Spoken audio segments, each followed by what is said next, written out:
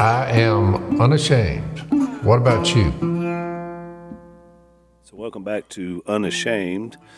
We are, this will release a little bit later, but we are recording today on Halloween, and I thought we were supposed to dress up. I've been dressing up since the last time I shaved. I thought we were going to do this was episode 6 years ago. in costume. This is the costume. Zach looks like a pumpkin. He's in orange. A very slim pumpkin. Wow. I'm wearing Natural by the Lord Almighty. You've Come actually got on unashamed gear. I'm impressed. Yeah. Well, I was waiting for that perfect time in Louisiana to wear this nice Unashamed Nation sweatshirt, which I've had for about It's cold here, too. 8 or 9 months. And there's a few days per year where it gets chilly in Louisiana, and today is one of them. Yep. And it's not duck season, which is unlucky. Yeah, that's right, because this probably would have been pretty good to hunt. I'm thinking it is. I'm pumping around the clock. We've been on that It's been a drought. been a drought, so we've been pumping round the clock. Just add diesel, just to keep pumping, What's that setting you back? Huh? Yeah, no, you need to be looking at your bank account. They got me. I noticed Jason, all them are barking orders, and Willie's getting his deals. Open up the can. And I said, I got this fuel wheel down here, $1,800. I said, they said, well, what are you doing about it? I mean, yeah. Jace, you opened the door. You did, Jason. I knew he walked was in fixed and to out, say brother. that when he feels like. I mean, this fuel he kept For saying. years, Dad was like, he did all that, but now it's more I of didn't charge them it's because a group effort now. they were on their way up. Well, when they got their way up, and they got money in the bank, and big time, yeah. What old Dad doing down in there? I said, I'm still buying this blooming diesel and all That's this it. gasoline and all I that. said, what happened to our partnership? Yeah, Yeah. at some point, the moral of that story is at some point we started getting the bill. Yeah. Yeah. Wow. I told Miss That's Kay, their funny. mama, I said, you need to be sending them boys a bill, and they divide it up 3 ways. It's pretty steep. I I love it. knew that was a sensitive subject. Yeah, we just I was glad. Just The have Unashamed Nation gets to help mediate our business. They call down there and tell me I got my man hired already. I got pieces of equipment that cost me $150,000. I mean, bulldozers. But But we're all it's just a Louisiana family. It is. Keep it in the family. by the way, Jace, I just came up with a cold open here. I just gave you a little bit of. It's pretty interesting that when the smoke cleared, after Jesus doing what he did and saying what he said for 3 years, that he would go down there and he didn't win, didn't cross over, but 3,000 of them. 3,000. you mean in Acts Look chapter away. Acts 2. Yeah.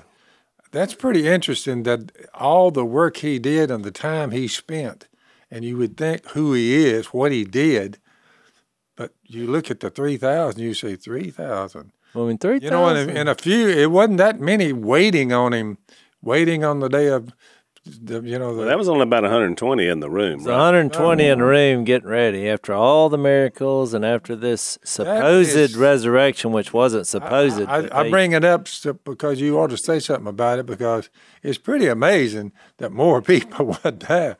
Well, it shouldn't. It should definitely. You look now, what would you say? 2 billion maybe, or That's what they say. I think that's yeah, right. but 2 billion. talking about when them coming to Christ, they were changing their heritage, like we talked about on the past podcast. yep. That had been going on for how many thousands of years? Yeah. And we're going back to Moses. Yeah. So a declaration for Jesus was also saying you're changing the future of our culture and heritage. Well, they've been about 3,500 years of doing things a certain way. Then all of a sudden somebody shows up and says, "Okay, we're fixing to do it all different." So yeah, but I mean, I would love to know about what they think, how many people there were out of that. But one thing for sure, Dad, it should make us feel a little bit better that Christianity takes time to build because for people to be convinced. It really does. Yeah, it does. Even them, a lot of people, they put their faith and trust in Moses, and you got to remember, Jesus was unlike every other, and I'm doing this in quotation, successful religious leader. He didn't have a long life. Moses had a long life. He was like a, I guess, because he was, of a homeless man roaming around. He was homeless and he died at an early age. I mean, even like Mohammed, Buddha, Confucius. I mean, I threw in Moses there because, I guess for Judaism. Yeah, Moses lived 120 years. They all lived long, successful lives. Abraham lived 150 years. That's right. So it's like, well, here's the pattern for, quote, I'm being sarcastic here, but successful religious leaders. You have to, because that's part of their, look, the Lord blessed me. And so here's Jesus dying at a relatively young age and through an act of injustice, which I think was a message to us also. It's just not what we think of when we think of success. Well, think about it. And not only that, he did it in a culture that nobody even listened to what you have to say until you turn 30. That's correct. Well, So, right. and he only lived 3 more years. So he did it in 3 years, not 33. But part of our it view, seemed like a very short ministry, it was. and with not a whole lot of fruit Immediately. came out of what Jesus did. That's right.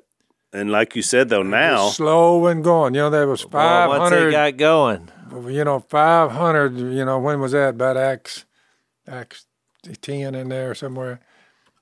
Where they were 5,000, you mean? Yeah, that was like Acts 4. So that was a little bit of time went by, and then there was another 5,000. So now we're up to 8 that we know of, and it kind of took That off. still seems relatively small for what was at hand and the promises made. It's true. But once Paul got going and got it around the known world, then it took off pretty good. I was going to mention, Lisa and I were traveling last week. That's kind of like Jason mentioned on the last podcast. He was filming, and I was doing a lot of appearances. And so I went up to Missouri first, St. Charles, which is a really neat town I'd never been to. I didn't realize it was the original capital of Missouri, and it's where Lewis and Clark took off on their escapade from, which was pretty incredible. So we stayed at a really cool place there and met some great people. did you try to find me a place I could treasure hunt, or? Well, I didn't, but I bet you there's some stuff there on them riverbanks. I can tell you right now. Have the opportunity. I know some people now. I've still got numbers. I have to check with my man. That's a good idea, though. Vitae was the group that we did there, which is kind of a think tank, Zach, for the pro-life movement.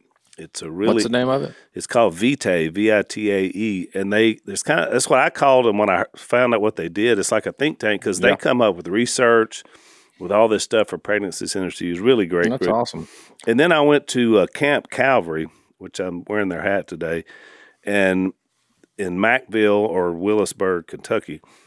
And I have to say, it's one of those, sometimes you don't realize you're tired and kind of at the end of what you can do physically when you're on the road, until I walked in this tent, and there were 750 men at a men's retreat under this tent out at this camp in Kentucky. And we started worshiping, and it was like, you see those pictures in the Bible where it's like the dry, parched, and then this like the living water flow. That's exactly what I felt like. And I'm speaking, but like we were in that worship together. It was just so refreshing and uplifting that, man, I was ready to run through a brick wall by the time I got up to speak to those guys. But I just wanted to tell them, because I know a bunch of them listen to the podcast, that you guys, I know you were encouraged by the message you heard from me, but I was encouraged by being there with you. I needed that. And I didn't realize it till I was there and in it that I needed it. So those guys were amazing. Jordan is the one that put it together. There's some incredible people. So Lisa and I loved it. And, we're back home and back in our normal life. So that's what we do, right, Jace? We just don't quit. You're back at it. It's a blur. Speaking of the pro-life stuff, I was going through my text messages, and I realized I had last year got a text from someone who you saw at a pro-life event, Mike Johnson, Oh, He said, yeah. I ran into Al. Yeah, he said I ran into Al and Lisa, and man, I didn't know you moved to North Carolina, and and now he is the Speaker of the House. I thought, man, I should have texted him back sooner if I'd only known. Well, But congrats. I knew I had his number, so once he won the speakership, I texted it. I mean, I looked and saw, and his last text was he wanted your information. Well, he's Zach. out of Shreveport, isn't he? Yeah, he's an attorney over there, tremendous believer. I mean, locked into pro-life. He He's is a a good dude. quality man, and so Yes, he is. I hope it goes well for him. I just heard him speak for about 15 minutes with Hannity, and I knew he was a solid man. Oh yeah, no, he's great, and like I said, he's a trooper and a warrior on the pro life side. So, they're already after him. You know how it is. I mean, the evil ones attack, but he's pretty solid. So I was hoping Zach, when I saw that text, I said, "Man, I hope Zach returned his text." I actually sent him a congratulatory text, but I hadn't heard back. But he is a little busy now. He's the Speaker of the House, so I'm sure we'll see him somewhere down the road. But The Louisiana boy, though. I know. I was he's a super brother in impressed. Christ. Yeah. I meant to mention that on a previous episode. We've been so busy on this kingdom stuff. We got carried away those last two podcasts, which I thought, by the way, were great. Jace called me afterwards. What'd you think? And I said I loved it. We went deep, but That's a bad sign, Zach, if you loved it. What about most of our audience that may not be the scholarly type? Yeah, You'd have to bring your Bible and go study it. Because then one of my buddies he does not have a kingdom view like we were talking about. And he loves the Lord and one of my best friends. But he just called me right after that, Yeah. And he started. Oh, the one you kind of argue with about, or discuss it with. But I will say this, because he didn't realize he tapped the glass on whatever he said. And he didn't realize that I've been studying for that for about a week and just gave 2.5 hours of presentation. he poked the bear. Yeah. So I go through, I said, here's where you go. I'm quoting Daniel 9 and Ezra 5. And of course, it was overwhelming because he thought, well, he must have been studying here. But by the way, that's a reference. If you're wondering what Jay's meant, when you go to the zoo and you're in the snake house and it said, "Do not tap the glass." Well, I figured everybody knew it. Well, I had to explain it because I got it, but I didn't know. Well, but what happened was, like in Harry Potter, when he taps the glass. What in this situation, the glass disappears and the snake came out of the snake came out of. That's why you don't. It was kind of funny. Yeah. It's a funny metaphor. But what I was going to say is, this is great news, and I hope he's listening to this today. When I asked him, well, where's the third temple? Because I did that during our podcast. And he said, well, I mean, they're trying to build it. Because he's up with all current events, because he's trying to find the signs of when this day is going to come, and he's waiting for the kingdom to be set up. And I said, well, what if Jesus is the temple? So just like we did, which I didn't think it was that big a deal. And he said, for the first time in our 10-year argument, you have my attention. Wow. Seriously. Man, so that's powerful. I wanted to say that. He said, I'm going home right now. And so I started trying to get in a few other key points. He said, you made your case. Now let me quit talking. And he just hung up on me. Don't ram it in my face. So, which is not a point I've made in the past. I mean, Zach seemed to be already aware of that, which I knew the verses that say that, but in the context of why and how the kingdom came in their lifetime and then will be fulfilled ultimately at the resurrection. I guess I was aware of the principle, but hadn't quite thought of it in that. Well, that got his attention. Well, that's very powerful. That's funny because after because of what you brought to the table yesterday that I've not really considered in the way you said it, at least, was like when you put that emphasis on what the third temple, I don't know, it kind of came together. But I was talking with one of our pastors about our podcast, and yesterday I said, man, you need to check it out. Because we've been having a lot of discussions about this same topic, but I was thinking, man, when Daniel makes the prophecy in Daniel 2 that the kingdom that's going to be set up in the days of the Roman Empire, that last part of the statue, in those days he'll set up a kingdom that can't be shaken nor destroyed. I mean, I've always read that. I've always interpreted it that way, but I've never understood or never, I guess, piled into what does it mean when he says it can't, why can't it be shaken and why can't it be destroyed? Yeah. And one of the biggest reasons is because it's not a kingdom that's based on a geographical border. Yeah. They can all, because if it's based on a geographical border here on planet Earth, then there's always going to be the threat that someone could come in and take you out. Yeah. No matter, I mean, that's just the way that the world works. So it's hunting season is upon us. I mean, we're going to be duck hunting very soon. Deer season's already going. People are out. They're shooting their weapons. Jace, how important it is to have a clean weapon as a hunter? Yeah, it's just basic responsibilities. I mean, hunting is dangerous in general. That's why we usually have a speech and a prayer pre-hunt every morning. That's right. It's a speech to those who are new, but so, part of that is taking care of your weapon and keeping it clean. Yeah, because not only does it improve the accuracy and efficiency of the weapon, but it's also a safety issue because you get things in your barrel, you need to make sure nothing's in there. I've learned that the hard way. So our friends at Barrel Buddy, who the first time Zach and I met on the phone, offered a prayer, which really impressed us with those guys. So Christian company, good guys like us, saw a need and developed something that'll work, the little polymers. They work for any gauge shotgun as well as rifle or pistol. And so you can use them whether you're just a gun enthusiast or a hunter to make sure that your guns are clean and ready to function. So check them out. BarrelBuddy.com is where you can find them. BARREL Buddy.com. So Zach, you're right. It's not just, it's a kingdom that can't be shaken.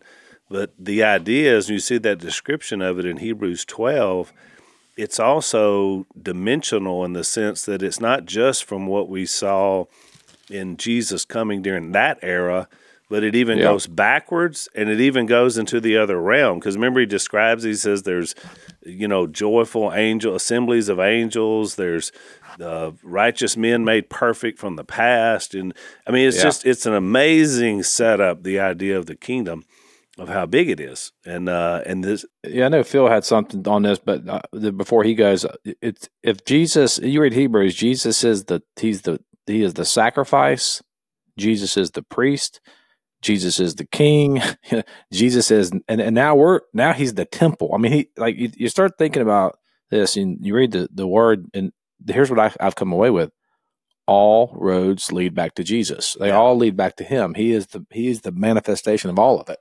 Phil, what were you going to say before the break? I was going to say that when Luke started the book of Acts, he a little caveat there in a couple of places. You got to remember, Jesus is still on the premises. He's on the premises.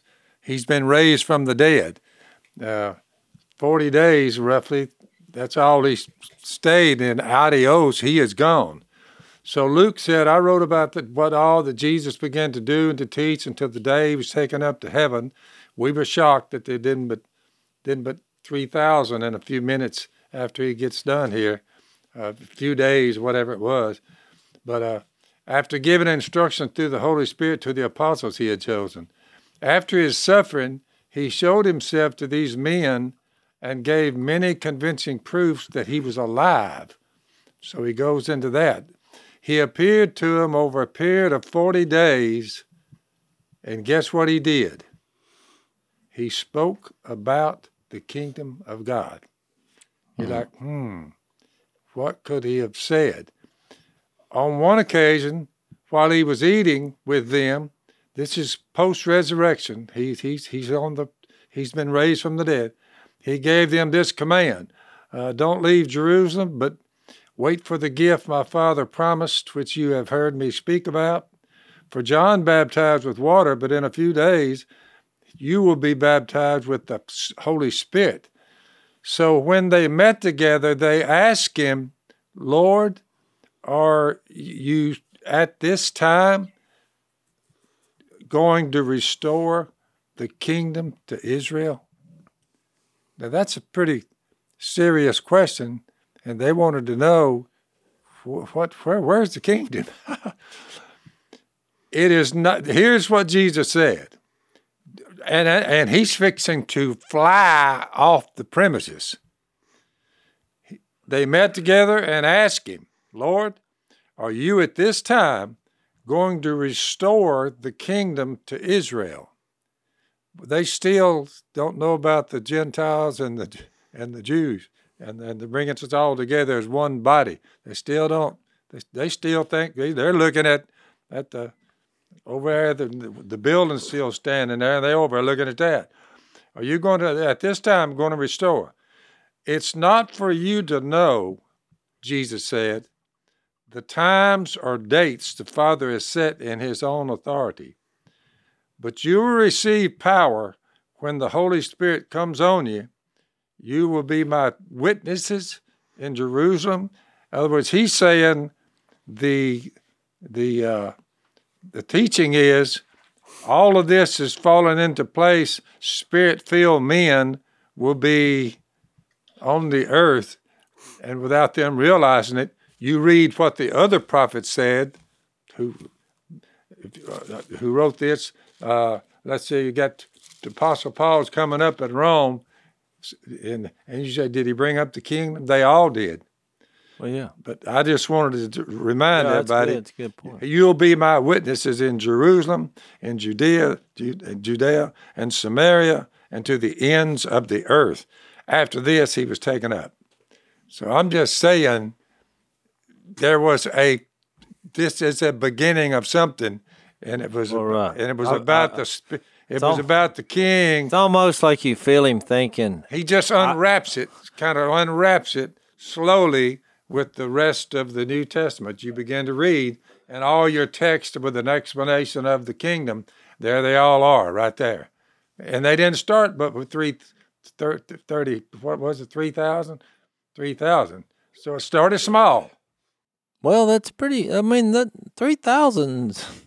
That's not bad, but think about this verse that you read there, verse 8, because he says, "I'm not going to tell you when, but there's a really powerful word that starts verse 8 of Acts chapter 1. But I'm not going to tell you the exact date, but That's right. You will receive power when the Holy Spirit comes on you." That's right. So everything we've been talking about has been this temple, Christ being the cornerstone of the temple, us being the living stones built on the cornerstone of the temple. Point. That was my point. And what makes yes, that's it. So what's the point of the temple? Exodus 25, 1 Kings 6. It's where God dwells with his people. It wasn't thousands of years had to go by before this happened. No, it happened in Acts chapter 2. The Holy Spirit's poured out on the day of Pentecost. Right. And then even this part where he says, you will be my witnesses in Jerusalem, and then all Judea and Samaria and the ends of the earth, which is, what's he saying? You're going to fulfill the Great Commission. But the problem is they did not move out of Jerusalem. They stayed in Jerusalem. They didn't do what Jesus said that they were going to do but he fixed it where he scattered them. Until Acts 7, and when Stephen gave the sermon where he said God does not live in temples built by man's hands, and they killed him for that. That's when it says a fierce persecution broke out against the church, and that's when the church scattered. And guess where they went? They went to Judea, Samaria, and the ends of the earth, the ends of the Roman Empire. That's when the Great Commission got pushed out. And so you start to see, like, God, I love this verse that what he says is it's not for you to know the times or dates. He almost hid it. He almost he did hide it, and he's sovereign, and he's in control of it. That's why it says the Father has set by his own authority these times. Like we're trying to but he's like, God's got his kingdom, and he's bringing it, and you'll know when the Holy Spirit shows up. The tongue-in-cheek moment in the whole thing is the very man that we talked about this, that oversaw the scattering of the church, Saul of Tarsus, became its lead emissary missionary in spreading the kingdom to all of the Roman world. I mean, he hammered. I mean, only You God talk about could, God's authority and timing. only God could come up with a deal like that. Oh, I'm the telling guy that started the whole revolution, thinking he was stamping it out, actually fanned the flame. That is right. So I'd say that one of the issues that's probably huge for anybody, but especially in the Christian world, is pornography, especially on young people, children now being raised in the digital world. It's a problem out there. It's one that Satan has won a lot of battles in. Almost half of Christian families say that porn is a problem in their home right now. 90% of children ages 8 to 16 have viewed pornography online. Most have said they have done that while doing their homework. So we see the distraction of it. We see the way the evil one has worked it in at earlier and earlier ages. And so we turn to some of our good friends called Covenant Eyes. They've got software for phones, computers, other devices that fosters online integrity through relationships centered around accountability. You want people to be able to help you in the battle and to help protect your children as well. You can sign up for a free 30 days of Covenant Eyes by going to covenanteyes.com. Enter the promo code PHIL to get started today. So let's take on this battle. Check it out. Free 30 days of Covenant Eyes at covenanteyes.com. Use the promo code PHIL to get started today.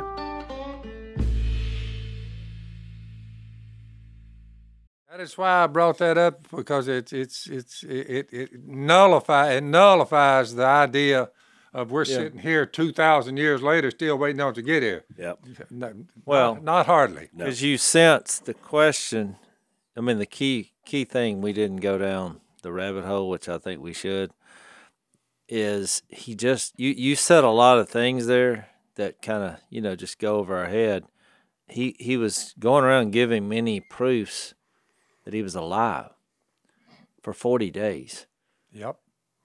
And your question is, are you now going to restore the kingdom to Israel? I mean, It's really a bad question. I wish Jesus just would have said, I just did. Where Came were back you? from the dead. But Did he you miss that? That's why I said it's almost like he hid it. So Well, I think it was the response to a ridiculous question, though. Are you now, and it wasn't a ridiculous question, because it's hard for human beings. I'm not saying that was a bad question, because I probably would have said the same thing. When are we going to take over? That was the question. When are we charging the hill and taking over the world? because you can do anything. And Jesus said, it's not for you to know the times and dates.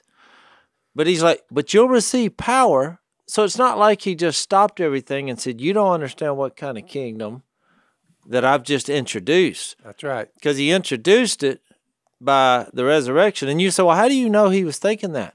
Because then when they did receive power, They're Look. thinking if you got the kingdom, when it comes, all these powerful people at the top of they it. got it out of place. Yeah. They Yeah. said, no, this Yeah. is for everybody. But what I'm saying is because you said, well, Everybody is going to be in this kingdom. because I made this argument with my buddy one time, and he said, well, you're saying that. He wasn't thinking that. I was like, but watch what people do. What did they do when the power came on them? Did they go out and start storming the hills and fighting all the other nations and kingdoms? Or did they preach the death, burial, and resurrection of Jesus? So when I That's said, good. I just did, well, that's what they did after they received the power of the Spirit. That was the different correct. kind of power, which That was my point. which when the 3,000 started this in Acts 2, well, who was doing the talking when that happened? When the 3,000 came, Peter, and more technically, the Holy Spirit, which had just filled Peter. Oh yeah, yeah. But you're right, Peter. So when you read Matthew 16 and 17, after he asked Peter in 16, Matthew 16, what about you? Who do you say I am?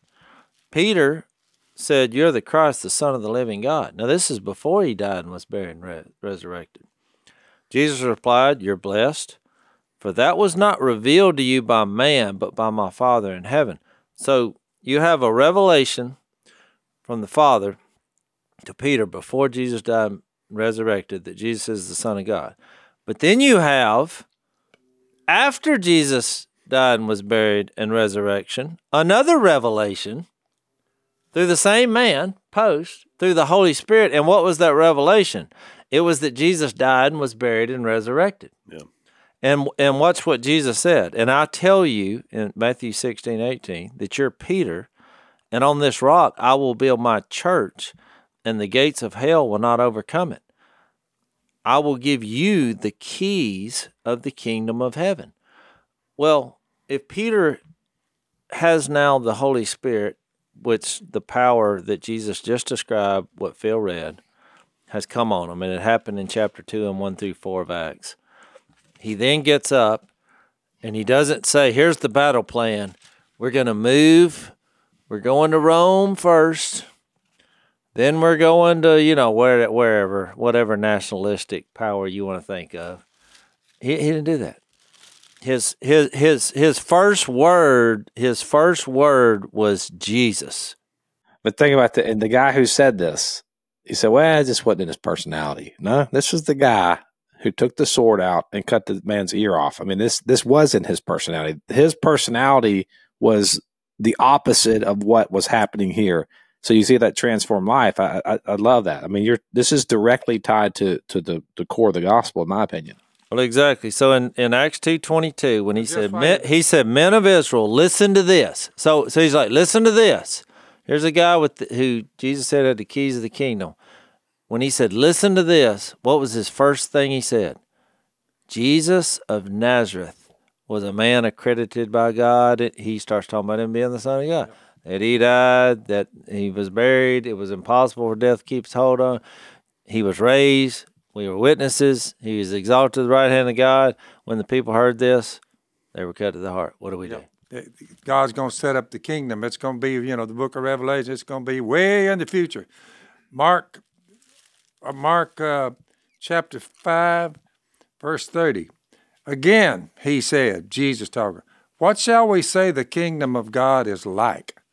Or what parable shall we use to describe it?" Which that's a good, honest question. It's like, now listen to this.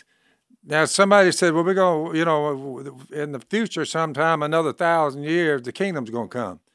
It's like a mustard seed, which is the smallest seed you plant in the ground.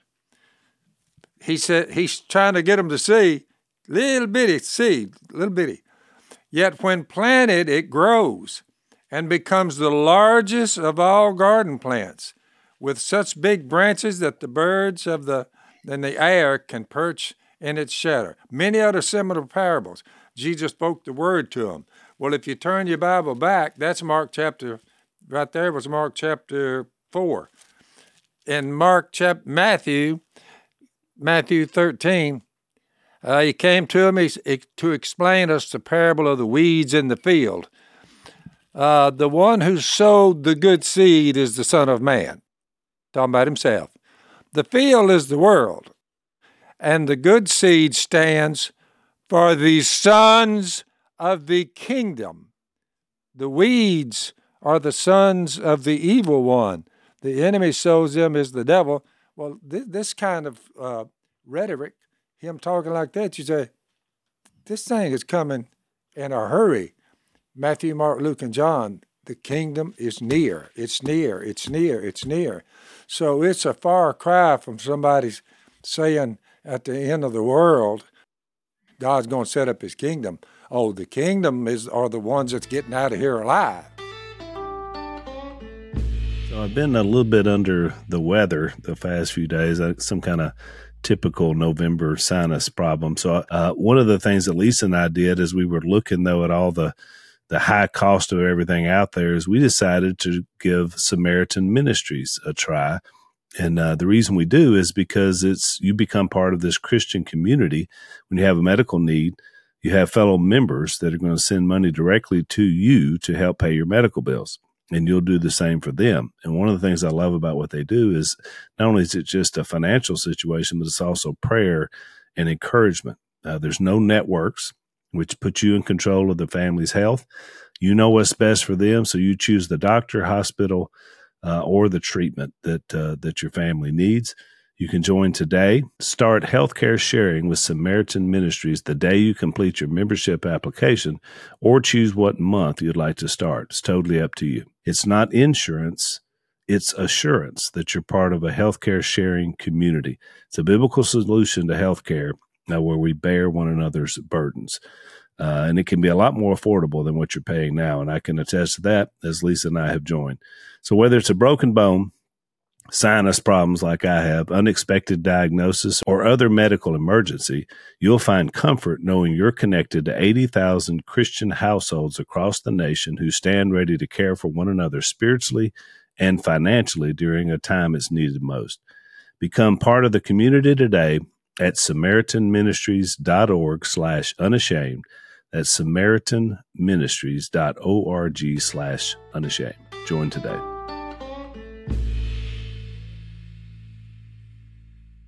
So, Jace, it's interesting because you brought up the point about the keys to the kingdom, which now we know was the unlocking of the Holy Spirit. Harvest is Right. the end of the age, Al. Right. The harvest is the end of the age, and the harvesters are angels. So the Holy Spirit, as it was poured out, becomes, therefore, our way of now knowing what God has established, right? So think about that in terms of looking back. But the problem with that is most people believe that Peter is in heaven right now with some keys in his hand. Waiting to let you in? Yeah, I know. So think about... I'm just saying. So- Seal is the world, He and may the good have. seed stands for the sons of the kingdom. The keys, he did he say key or keys?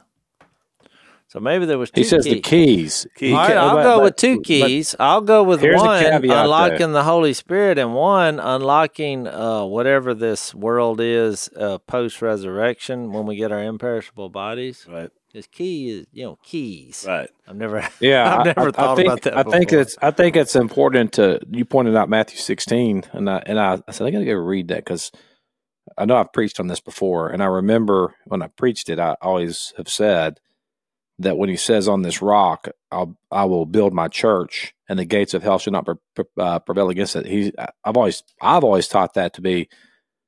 He's not talking about Peter. He's talking about the confession that Peter made, because this is what the scripture says. He says, "Who do you say I am?" And then they said, "You're John. John the Baptist, Elijah, Jeremiah." And Peter said, "Nope. You are the Christ, the Son of the living God." That's what he said. That was the confession that Peter made. And to that, Jesus said, "Blessed are you, Simon Peter, for flesh and blood has not revealed this to you, but my Father who is in heaven." So the point that he's talking about here is what was revealed to him, which was that he was the Christ, the Son of God. And I tell you, you are Peter, and on this rock, on this confession that you just made, I will build my church. So then you go to Acts 2, which you did. What was the confession that Peter said that unleashed the Holy Spirit? Verse 36, "Let the house of Israel," this is in Acts 2, "therefore know for certain that God has made him both Lord and Christ, the Jesus whom you crucified." That was the summation of Peter's whole sermon there, was that the one, you've been waiting on the Son of God, you've been waiting on the Messiah, he came and you killed him. Jesus Christ is the Son of the living God, the Christ. When they heard this, they were cut to the heart, and they said to Peter, and that's when they got baptized. The Holy Spirit broke out. That's when it all started. Love it. So in light of that knowledge, I want to go back to something we studied a while back, but think about it in terms of, since we brought this truth out about this idea of keys to knowledge. Listen to what Jesus, remember when he gave the woes to the Pharisees and the teachers of the law? His last one, he said, "Woe to you experts in the law, because you have taken away the key to knowledge." Yeah. All right. Now just think about that compared to everything we just talked about the Holy Spirit. You yourselves have not entered, and you have hindered those who were entering. So what he's looking at them is saying, this commitment to law over me, this commitment to traditions, to everything you set up over me, what you're doing is you're hindering people finding me Yep. and ultimately finding the Holy Spirit, Yep. which is a part of this new system, this new temple that we've been talking about in this idea in the heart of the kingdom. So it's just interesting when you go back and look. I think it brings to light the idea about was that blasphemy. That's They that's never Luke even, 11. They never thought Well, for a moment, 52. Al, that they were the building. No. Well, and how couldn't would see they? it. Well, because look, let me just fast forward here, because we were supposed to be talking about prayer in Luke 18, but I don't know what. I got this horse going. Yeah, Phil got on the horse. Phil and- caught it a cold open, but it was a. He said it was he a said I got a heck of a cold That was open. no cold open. Well, that let was me- a hot open. Let me just go ahead and get further along at where we're at in Luke 18, because if you want to know, well, I thought we were going to talk about Luke 18. Well, if you skip down to verse 31, which I know I'm completely out where we're You just skipped over everything we were supposed to talk about. So Jesus took the 12 aside and told them, "We are going up to Jerusalem, and now just watch this statement. I just think this makes more sense in the context of the conversation that we're having. We are going up to Jerusalem, and everything that is written by the prophets about the Son of Man will be fulfilled. He will be handed over to the Gentiles. They will mock him, insult him, spit on him, flog him, and kill him. On the third day, he will rise again." The disciples did not understand any of this. Its meaning was hidden from them, and they did not know what he was talking about, which is why, after he died and was buried and resurrected, and he gave many convincing proofs that he was alive, you then get a question from his disciples: are we going to restore now? Are we going to restore the kingdom? Is this when we take over? of Israel? Which I only bring this up to show they didn't understand it before, and they didn't understand it after. That's right. And so he then says, "You're going to receive power." And I'll add one thing. And your friend and mine, and the people now, a lot of people, they still don't get it. Well, that's true. And the reason is, look, you know what's this is kind of silly, but I want to tell you, you would never guess that in the top 10 as a metal detector, treasure hunter, top 10 things that I find. You got nails and bottle caps, aluminum cans. One of the things I find are keys. As a, beep, beep, beep, look, it's a key. Yep, it's another key. It's another. I have found hundreds of keys scattered across the earth. And I only say this because when you find a key, They unlock things. I immediately think every time I find a key, especially if it's like a little key to like a treasure box or something, I think, man, I want to find what this unlocks. Where's the car? I found car key. I actually found a rare key to a 1940-something Corvette or whatever. It was worth a lot of money. It was made of brass. Beautiful. It was the only key I found that wasn't rusty. It was just incredible.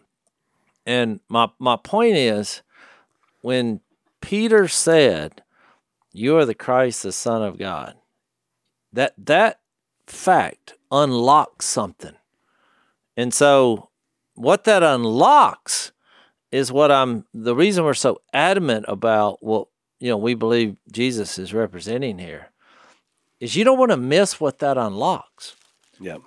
It unlocks that you can be forgiven of your sins on the cross. This is why this kingdom is greater than all other kingdoms and crushes all other kingdoms, because you can be as if you never sinned.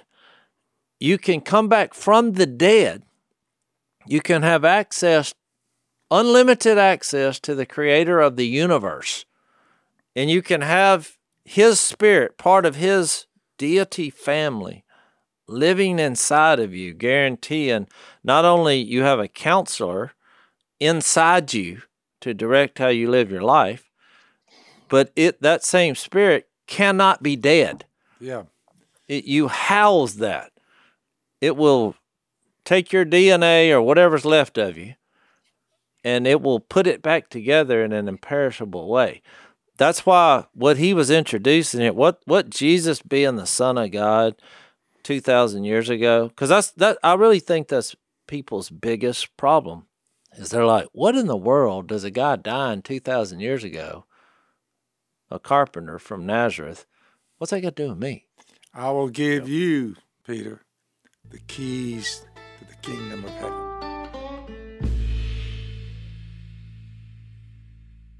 I was going to get you to read because you started on a thought, and you got about half of the word out of your mouth. But I was thinking the same thing. Go back to what you said, the verse you read about the keys connected to knowledge, and then you made a point about to blaspheme the Holy Spirit. Well, finish that thought out. Yeah, because I was thinking it opens up when you look at forward. It opens up that idea not only the key to knowledge, but you remember when we talked about. He said, you can say something about the Son of Man. I'm paraphrasing. He said, but you can't blaspheme the Holy Spirit and be forgiven. And so back when we talked about that text that Jesus brings up, I think that's what we said then, and I think it really, you understand it better now, is the idea is that he came here. Remember John 14, 15, 16? He told the disciples, he said, you think it's good with me here? Wait till I leave.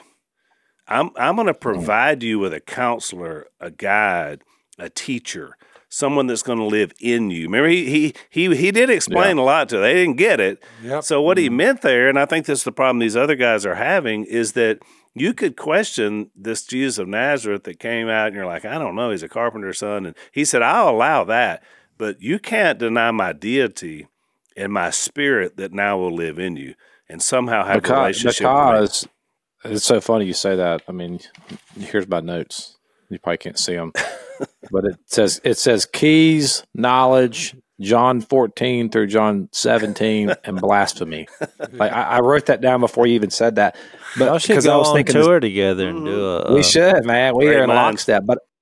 But you think that text and we've talked about this on our podcast a lot. But that text in John when Jesus gives a pretty exhaustive doctrine of the Holy Spirit and like what is his role, what is the Spirit coming for, and maybe he does a lot of things that aren't attributed in that text, but that is certainly the core of his purpose, which Jesus says is this: when he comes, he will guide you into all truth. When the Spirit comes, the Spirit will take what's mine and he'll make it known to you. He will convict the world of guilt, judgment. What is it? What's the John 16 passage? It was the three things that he's going to do: sin, judgment, and then I think glory. But you start to understand the role of the Holy Spirit. Primarily, his primary role is to reveal reality to us. I mean, that is the overarching point that Jesus is making. And he even says, I have to go, and it's better for you if I go. That's right. Because if I don't go, then he's not going to come. Speaking of the Holy Spirit, well, why does he need to come? Because with me, like Jesus, I'm in flesh. I'm in a body. I'm not going to be everywhere at the same time. The Spirit, though, when he comes, he'll live in you. He'll guide you into all truth. And that's why Jesus' prayer in John 17, what does he pray for? He says, God, sanctify them. What does he say? Sanctify them by the truth. Your word is truth. And he's pointing, that's how we are sanctified by the revelation of truth from the Holy Spirit. And so when you start thinking about the keys to the kingdom, you can't separate the keys to the kingdom from the Holy Spirit. But why? Because the temple, you are now the new temple. Where does the Holy Spirit live at? In a temple, not the one built by man's hand, but the one that was built by God. Us, we are the temple. We house the Holy Spirit, and he reveals the truth to us. And here's why it matters in practicality. So why does this even matter? And this is why I love what we're saying here about the kingdom, because I think it has very tangible practicality of how we actually live our lives out. Here's why. Because when you live a life that is not based on your body being a temple of the Holy Spirit, then this will be your approach to sin. You will attempt to will it away because you will think that God is telling you that it's wrong. God is not telling you that it's wrong. God's telling you that it's not true. What he's saying is that whatever the temptation is in your life that's like dominating you, what the Holy Spirit does if he's in you, he says, that's not true. That's going to lead to death, not life. Here is the road to life. And the only way you're going to have true victory over sin is not by willing it away. You can't will sin away. You can't bootstrap yourself up. You have to have a change of heart. You have to have a change of desire. You have to develop new taste buds to taste the Lord and see that he is good. And it is only by the revelation of the Holy Spirit that you're ever going to see that. So that's why I think all this ties up together. He's the initial word on all things, and words that it's the only truth that is. I mean, but that's why when it says, Philippians, in Jesus, all the deity lives in bodily form. But that's also why you can take Galatians 2:20 and say, I have been crucified with Christ, I no longer live, but Christ lives in me. So, talking about we're housing Christ himself through the Spirit because they are three in one. But what I was going to say is you got to remember this conversation came from Luke 17, but the point was it came from the Pharisees asking when the kingdom of God would come. And to Zach's point about the Holy Spirit, when Jesus said people won't say here it is or there it is because the kingdom of God is within you. It's among you. And so then he gives, as part of that conversation, this judgment on Jerusalem and what we believe is the destruction of that temple in AD 70. And so, you're like, well, what is the point? Because he had a greater plan, but in that process, this judgment was coming, and it did come. That's why when he gets to the next verse, which we'll go next, because that was really sad for them, because they're still to the point of Acts 1. When are we going to restore the kingdom of it? He'd already told them, this whole place is going to be lit up. That's what they were wanting. That was the purpose of the question. But Jesus was saying, this is way greater. And that's why when he gets to Luke 18 and the first verse, he says, Jesus told his disciples a parable to show them, and there's two things, that they should pray. Look, and not give up. And not give up. Because it's going to be way more difficult than you realize. I mean, not only am I going to die, be spit upon, flogged. Look, that's going to happen to all of them because they put their faith in Jesus.